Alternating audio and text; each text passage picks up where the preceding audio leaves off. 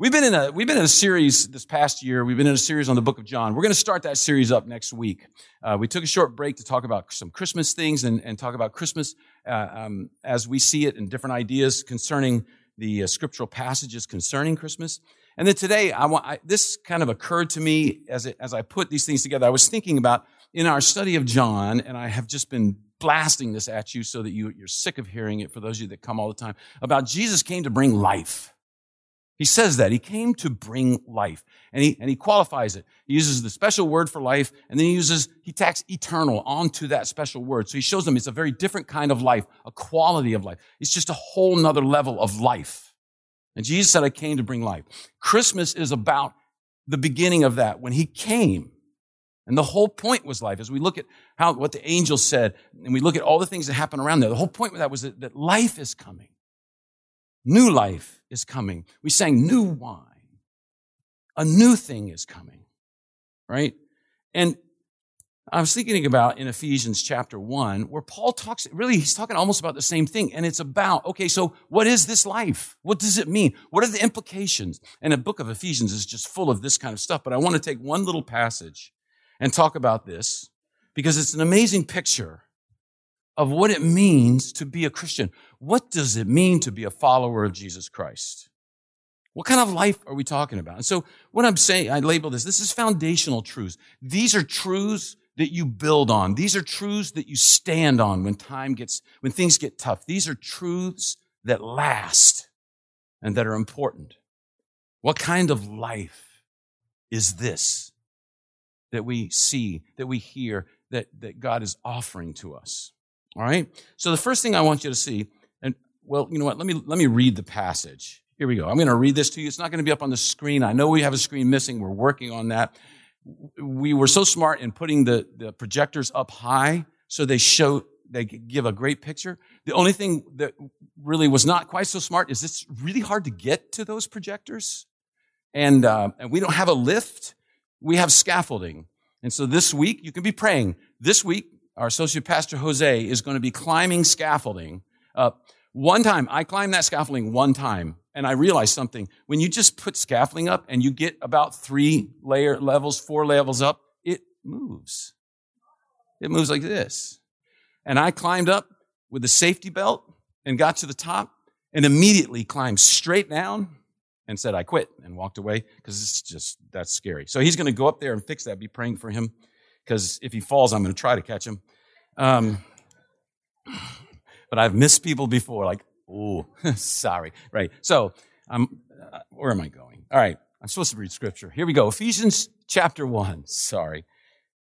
Starting in verse 12, he says, in order that, now let me just say this. He's been talking about this incredible salvation that God brought and how God did it. And he says, in order that we, who were first to put our hope in Christ, might be for the praise of his glory. And you also were included in Christ when you heard the message of truth, the gospel of your salvation. When you believed, you were marked in him with a seal, the promised Holy Spirit, who is a deposit guaranteeing our inheritance until the redemption of those who are God's possession, to the praise of his glory. All right? So he's laying out some truths here that he wants us to get a hold of. And so we're going to look at them. And the first one is this. It is that life is founded on hope. This life we have as followers of Jesus Christ, it's founded on hope. Now, he says it this way. He says, in order that we who were the first to hope in Christ. Now, hope is a word that in English, we kind of think, well, I hope we're going to get to be able to do this, or I hope this is going to happen. But in the Greek, it's a much stronger word. It has this idea of a life-changing certainty about your future, right? So a very simple definition of hope, biblically speaking, would be a life-changing certainty about your future. And I want to say this because this is something that for psychologists and psychiatrists, one of the things you see so much is we are hope-based creatures as human beings.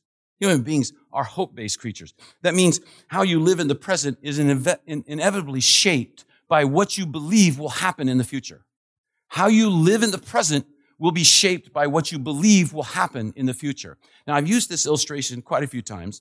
I know that. I got it from somebody else. I don't even remember exactly where it came from. But it's like this. Two guys working the same job. It's hot. It's stuffy. It's a miserable place to work. The foreman or the forewoman are yelling and cursing at you to work faster. Constant criticism in an incredibly hot and uncomfortable environment. Now, one guy knows at the end of the day, he's going to get paid $100 for his work. But the other guy, the owner of the company, came up and said, this is out of the blue. At the end of the day, you get $100,000. How do you think those two guys deal with the work of the day? Right? Hot, stuffy. Forewoman is yelling, and I don't even know if that's a word. Foreman is yelling and screaming, constant criticism. They're doing the same task. They're working the same hours, same heat, same foreman, same abuse. And they are processing what's going on based on the future. Because for one guy who's going to get $100, he's thinking, is this really worth it? Is this really worth what I'm going through to make these widgets for this company? I don't need this kind of abuse. It's hot. And that guy's crazy if he thinks I'm going to work faster, right? Because that's the guy getting $100. Now, the guy getting $100,000, what is he going? La, la, la, la, la, la, right? Oh, yes, sir, you are right. I am a bum. You are so correct. I will try to work faster. Here I go. You know so much about my parentage. I did not even realize that, right? This heat's not that bad. Why? What they know is coming changes how they process what they're going through in the moment.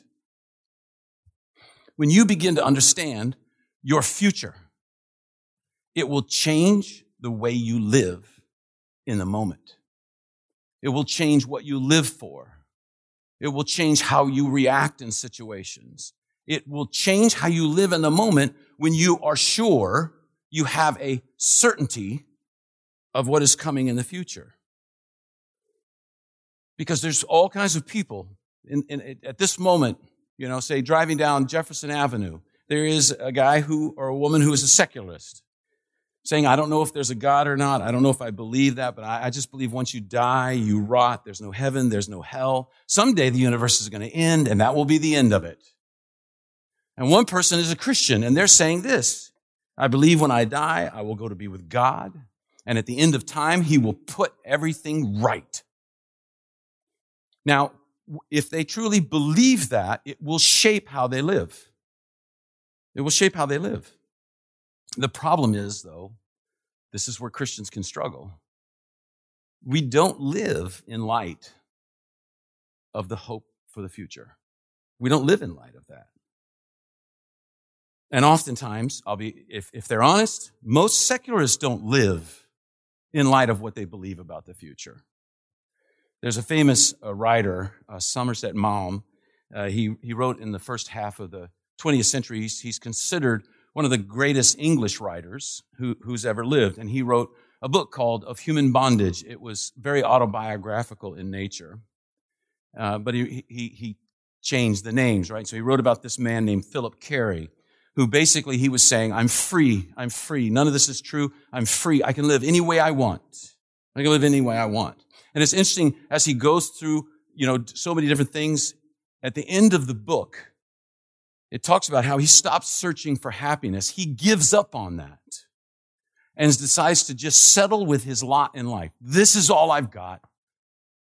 I just got to just settle for it.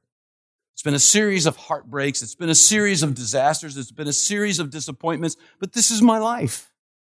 So I'm just in it. And Mom writes this. He writes that there is no point to life. There's no meaning to life. And he says, I believe this is true. Most people just ignore that. Most people live as if people really have value, but they don't. Most people live as if life has meaning, but it doesn't. Most people believe there is right and there is wrong, but there isn't. Many people believe that there are things worth living for and dying for, but there aren't. And he says, and they're just stupid because they don't think through what they really believe. It's very interesting. And he personifies it with this guy named Philip Carey, because this guy named Philip Carey finally realized it's not the end of his life, it's kind of in the middle of his life, but he realizes from what I've gone through, there is no hope, there is no meaning, there is no life, there is no happiness. So quit. Just give up. Just settle. Just grab for little bits of pleasure, of comfort as you go through life.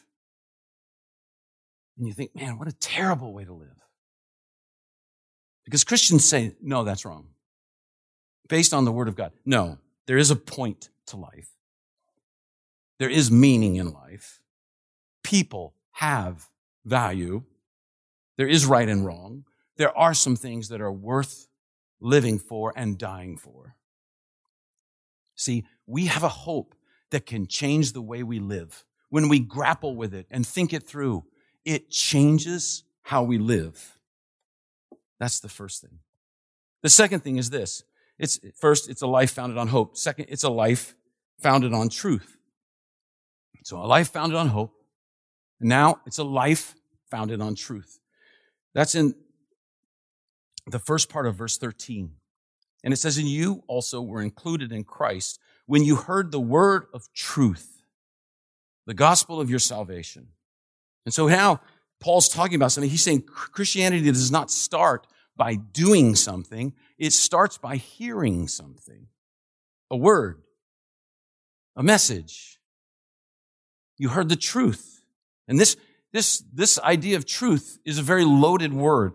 In our culture, in our day, in our society, truth is an incredibly loaded word. If you talk to people about what is truth, you will get so many different answers. Because we have this idea in our culture. This is an idea that is very prevalent in our culture, that we're not going to privilege anybody's particular truth. Everybody's is equal. Everybody's truth is equal. Everybody's discourse, they're valid, no matter what they claim.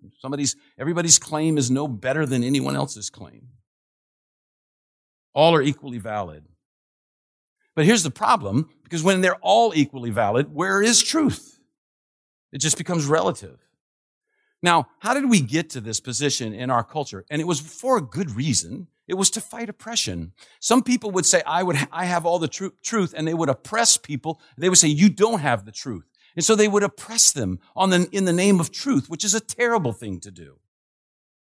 And so what was the response? Not let's figure out what the truth is and how should we handle it. It's that all truth is truth. Nobody has a corner on truth. Everybody's got their own truth. I was reading this woman, and she's famous in women's studies, and she worked in Africa for a number of years. She's in the medical field, and she fought against, how they would mutilate women at a very young age to make them suitable for marriage in certain parts of Africa. And she realized something. Because she said, I believe that each culture is valid with their truth. And so who am I to tell them this is wrong? What right do I have to say it's wrong to mutilate your daughter?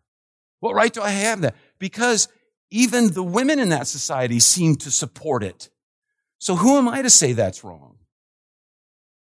And she writes about how she struggled with that, and she struggled with that, and she struggled with that. And finally she said, as much as I don't think anyone has an exclusive truth, I guess I do. Because this is wrong in any culture, in any part of the world, in any society, in any tribe, in any nation. To do that to your daughters is wrong. And she said, and I know I don't have a leg to stand on logically because what I'm saying goes against everything I believe. So what happens?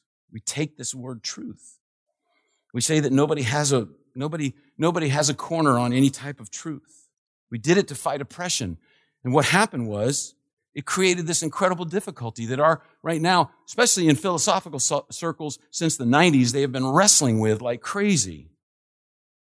If we deprivilege everybody's position, say, yeah, well, that's just your truth. What do? We can't assert any position. We have no truth to stand on. See, if you attack everything and no one has the truth, then you've given up the fight to battle oppression. Because if everyone has truth, there's no real oppression.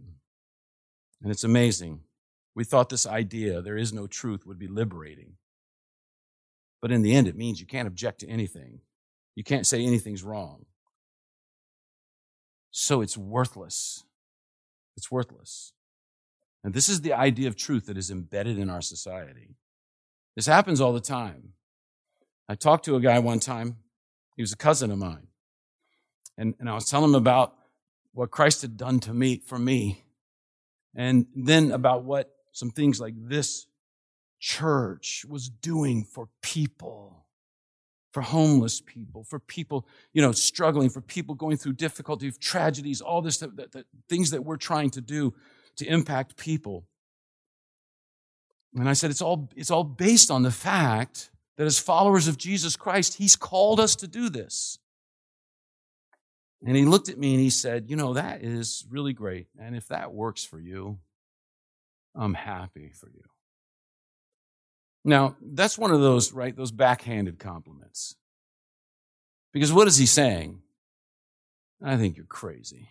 But if you're happy crazy, who am I to object?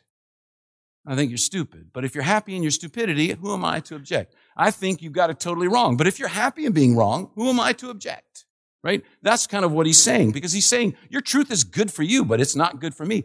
When we say that, I'm the arbitrator. I'm the final judge of what truth is. And that's what he was telling me. And I want to be honest with you. At first I was kind of sad, and then I got a little angry. Right? So I just he was a smaller guy, so I felt like I could do it. I wanted to grab him and say, no, like that. This is life-changing truth. This isn't happy truth. Because sometimes following Jesus, I'm not like top of the world happy, right? Because it's hard sometimes. You deal with a mess sometimes. You deal with people who are struggling. But it's life-changing truth. And it works for everyone. And it's very interesting in philosophical circles. Suddenly there's been this kind of sea change. We start to have these people who are saying, there is truth. There is truth. And I feel like going, welcome. We've been there for 2,000 years, pal. You finally figured it out. Good for you. Right? The gospel, the Bible's been telling this, that the truth of this message, the word of truth, is the gospel of your salvation. The gospel, that word gospel just really means an announcement of something that has already happened. All right? It's an announcement of something that's already happened. The Bible talks a lot about how we ought to live. But the Bible talks about how we ought to live based on what happened already for us. Right? Other religions say this, here's how you live, and then you can be saved. The Bible says, here's what's been done to save you. Now figure out how you should live based on that. It's totally the other way around. The gospel is not good advice on what to do. The gospel is good news on what has been done. And there's a tremendous difference there. Because that's the problem. Many times people have misconceptions about the Bible, about God, about Christianity. And they use those misconceptions for dismissing the whole thing. Right? I don't like that. So the whole thing's baloney. For instance, a person will say, I don't like how the Bible talks about sex and gender. It's regressive. Now, we could argue about that. If someone really was honestly interested in that, I could talk to them about that. I could talk about what the Bible says and say, you may have some misconceptions here on what is being expressed here, and talk about it. But if you say that, here's the thing that's important. And I said this to a person one time. Listen, we can talk about gender issues, sexual issues. We could talk about a lot of different issues. But first, let's talk about the big issue. Did Jesus Christ rise from the dead? Do you see that that's the big one? That's way more important than any other ones. I don't like what the Bible says. The Bible, I think sometimes it looks like it supports slavery. Well, we could talk about that. I can argue with you on that. All right? But here's the important issue. Did Jesus Christ rise from the dead? Because that is what we need to grapple with first. First. You can't go to the Bible and say, I don't like this, or maybe I don't like this. So the whole thing's out. You got to deal with the main issue. Because here's the deal. If Jesus didn't rise from the dead, then you don't have to believe anything in it. There's nothing to believe in there. Don't worry about it. Throw it away. That's what's key. But if he's risen from the dead, then we have to go and look at the Bible and say, what does it tell me on how to live? What does it tell me? You don't go to the Bible first to decide how to live. You go first to find out what's been done. You have to start with Jesus, checking out evidence for the resurrection, the claims of Jesus to be Son of God, stuff we're addressing now in the book of John, the character of Jesus, we're reading about it in the book of John. And so many times people reject the Bible on ethical or just sideline issues. But it's different because the Bible tells us what's been done. Most religions are an ethical treatise.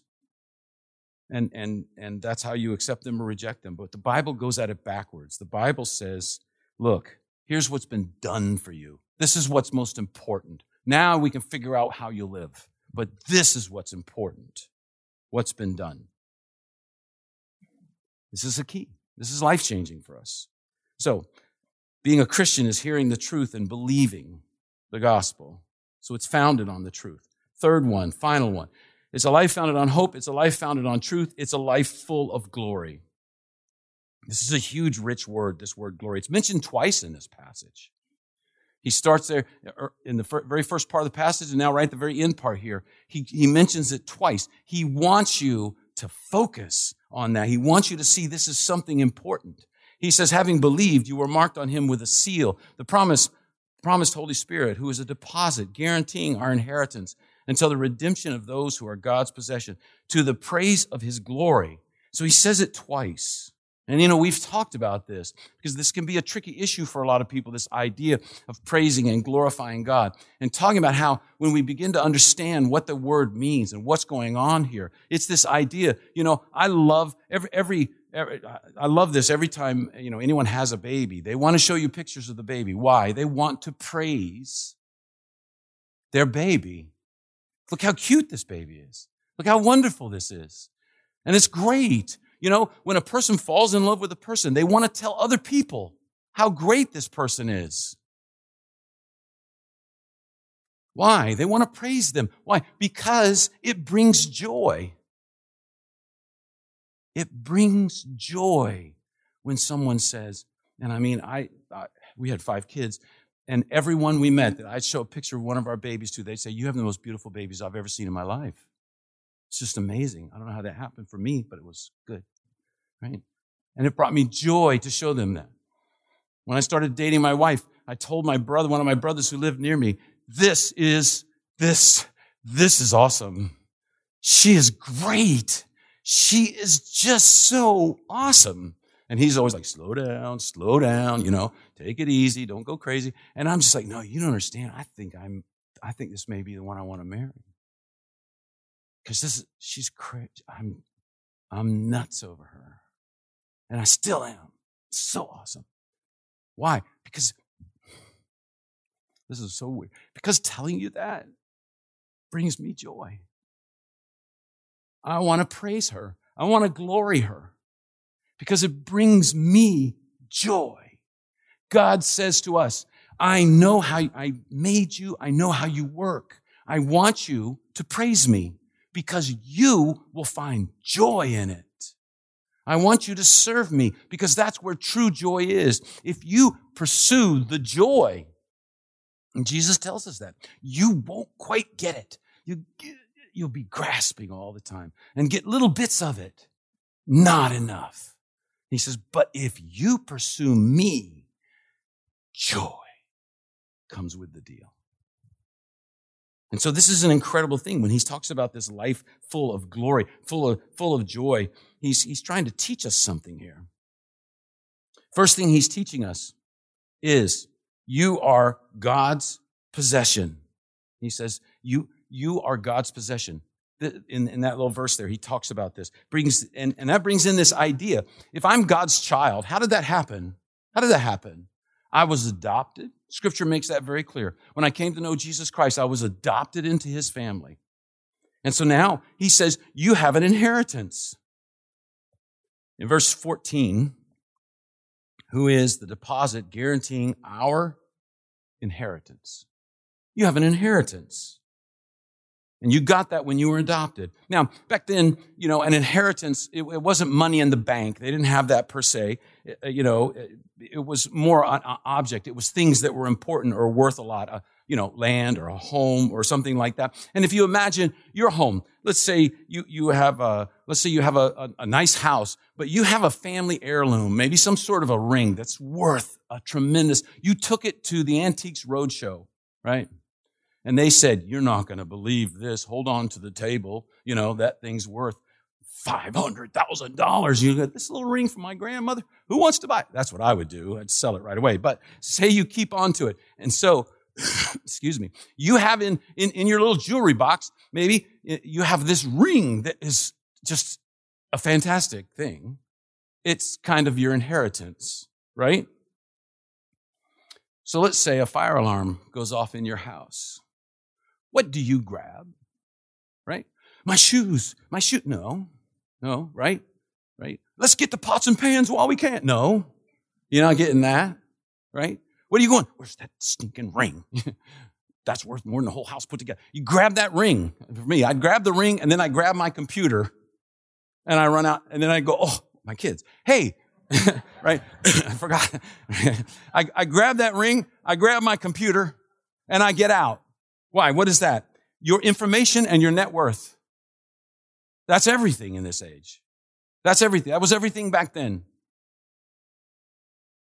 Your information. And the Bible, it looks at this from an incredibly radical perspective.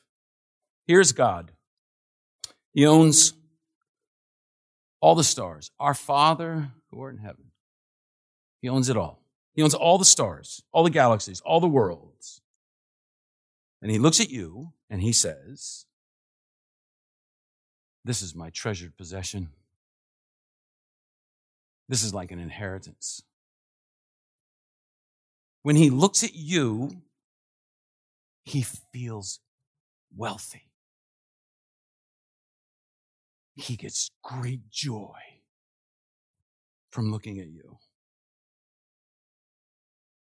Now, the Bible has been addressing this idea of self-esteem from the very beginning, from the book of Genesis, way before it became popular in our day. And I started thinking about this a while back. I said, what do we do, our culture? How do we help with self-esteem? So I went to the center of the Self-Esteem Network, which is the magazine rack at a grocery store, where they have these articles, these magazines with articles about self-esteem. And so, I'll be honest, I felt so weird. I bought some because I wanted to read them, so I bought some. And I read, what did they say about self-esteem? And they said things like this. Not bad things, just said things like this. Think about your talents. When you're feeling like you're worthless, think about your talents. Try to lose weight. Set reachable goals. Spend more time with people you enjoy being with. Spend more time doing what you like to do. Spend more time with people who appreciate you. Pat yourself on the back sometimes. Now, those aren't bad things, but I think if you think about them, a lot of them have problems, right? Spend more time with people who appreciate you. What if you're struggling with finding people who appreciate you? Think about your talents. What if you feel like, I don't have any talents? Spend more time you enjoy being with, and you're like, not many people. I have to go to work, right? So there's problems there because those are goals, but they're not always very reachable. But listen to this. Now compare those ideas with this. I am a treasure. I am a special treasure of God. When he looks at me, his heart wells up and he feels wealthy. The God of the universe considered no cost too small compared to the joy of having me. And we see that sometimes in people around us. I remember telling my mom and dad about my wife. At that point, I asked her to my fiance, and I said to my parents, I'm learning about love from her because she really, really loves me. We have a God who says, I love you. I love you. And when the universe catches on fire, God grabs you first. We need to think about that. We need to meditate on that. We need to allow this to take hold of us, or we will end up being just like everyone else, scrambling and scrounging for strokes and approval, longing for acclaim and affirmation, always longing for more, and always struggling with being vaguely upset and unfulfilled. We need to think about that. It's like the old stories of a prince or a princess who gets conked on the head and ends up living in the street not knowing who they really are. And then we do things like we get upset and we get frustrated when someone has slighted us or when something goes unnoticed or when something bad happens. And we forget that we are God's treasured possession. We can't. If we understand that, we can't nurse grudges. If we understand that, our pride won't be hurt. If we understand that, we won't feel worthless.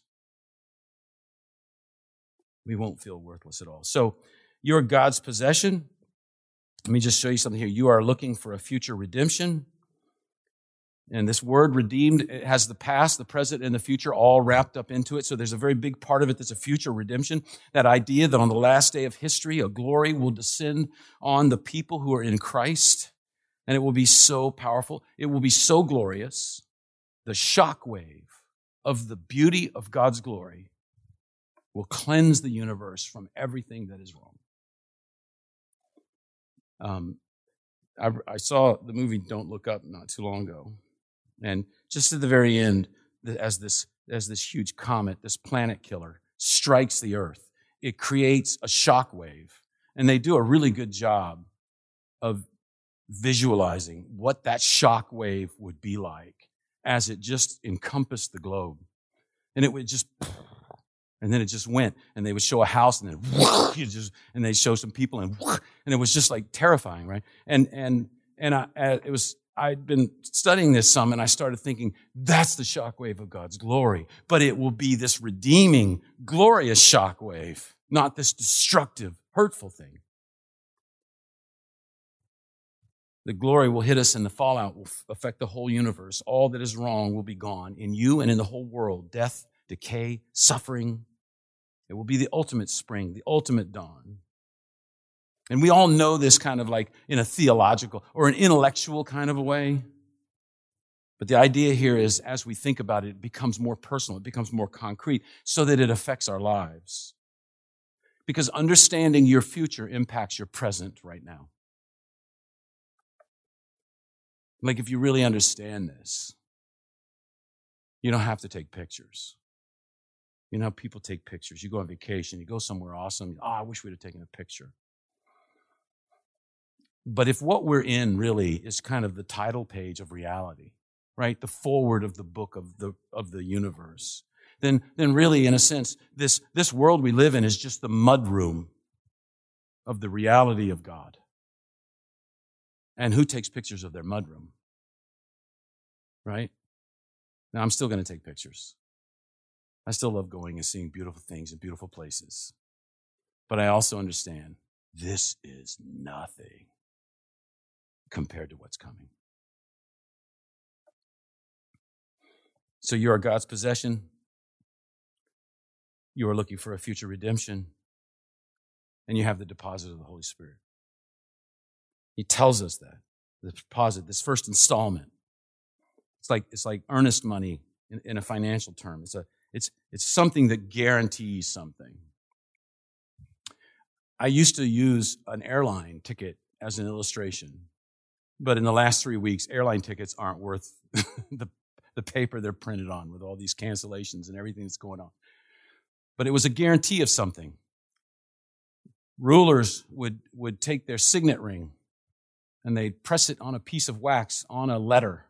And that signet ring would guarantee that letter would get to the person and it would provide protection for whoever was carrying it on the authority of Caesar or the king or whoever. That little imprint in wax carried this incredible weight of power so that letter would get to its destination. You are the letter God has imprinted by the Holy Spirit. The Holy Spirit is the seal on you, guaranteeing you will reach your destination. It's a guarantee. We have the deposit of the Holy Spirit. We tend to underestimate this. We tend to minimize it. But the Spirit is the power for change in our lives. Oftentimes, we don't realize the changes that are happening. Have you ever looked back and go, man, I have changed? You didn't see it necessarily, but it was going on. Because we're founded on that we look for hope and change. We look for second chances, third chances, for people. I mean, look at Peter. Look at Saul of Tarsus, who became Paul. They were terrible prospects for future leaders of the church, right? Can you imagine a committee interviewing them? Peter, state your qualifications for being a leader of the church. Well, I'm not well educated. I shoot my mouth off at the worst times. I seem to have a knack for doing the wrong thing at the wrong time. And when I say the right thing, I often contradict it, not long after. Right? The committee would be like, oh, hey, thanks for your time. We'll keep looking. Right? And what if it's Saul of Tarsus? State your qualifications for being a leader of the church. I hate Christians. Thanks for being honest. Right? But God was at work through the power of the Holy Spirit in their lives, and they changed. And He's the same God, and it's the same Holy Spirit that is in you. This kind of hope, this kind of power, this kind of glory, this kind of future, all these things we're talking about here. There's nothing else that compares with this. There's nothing else that's worth this. If there really is a God in whose service is perfect freedom, if there really is a God who is the source of beauty and joy, there really is a God, and He says He will come to you. He will come to you and live with you. That's something worth risking everything for. And I know, I've talked to some people, they say, I'm kind of interested in becoming a Christian, but it might hurt my career. What will my friends think? What will my family think? It might kind of impinge on my personal life because it teaches a lifestyle that I'm not comfortable with, about marriage, sex, and those kind of things, whatever it may be. I'm not sure if I want to be challenged to give my stuff to other people. I don't want to have to think through my responsibilities for whatever, the environment, for how people are, for poor people, for this, for that, for the other. I don't want to have to think those things through and figure out what my part in that could be. But you see, those things are just minuscule in light of what is being offered. And we have to understand, if we're going to meet the supreme being, we have to be willing to give Him supremacy. And so in context of this whole passage, of what we've been learning in John, how do we know that we're treasured? We look at the cross, where the Father and the Son were willing to lose each other to gain you. How do we know we're going to get future glory? We look at the manger. Philippians 2, it says he emptied himself of glory so that we could be filled with it. And you are now marked by God as a possession, by the Holy Spirit. You're his treasure. Again, if God's house is burning, he's grabbing you first. That's an incredible privilege that we have. And as we think it through, it changes us from the inside out. Let's pray. Father, we thank you for the beauty of your word. I look at this passage and we haven't hardly scratched the surface of what's in this. It's so deep. It's so wide. It's so powerful. But Lord, as we scratch the surface, we get glimpses.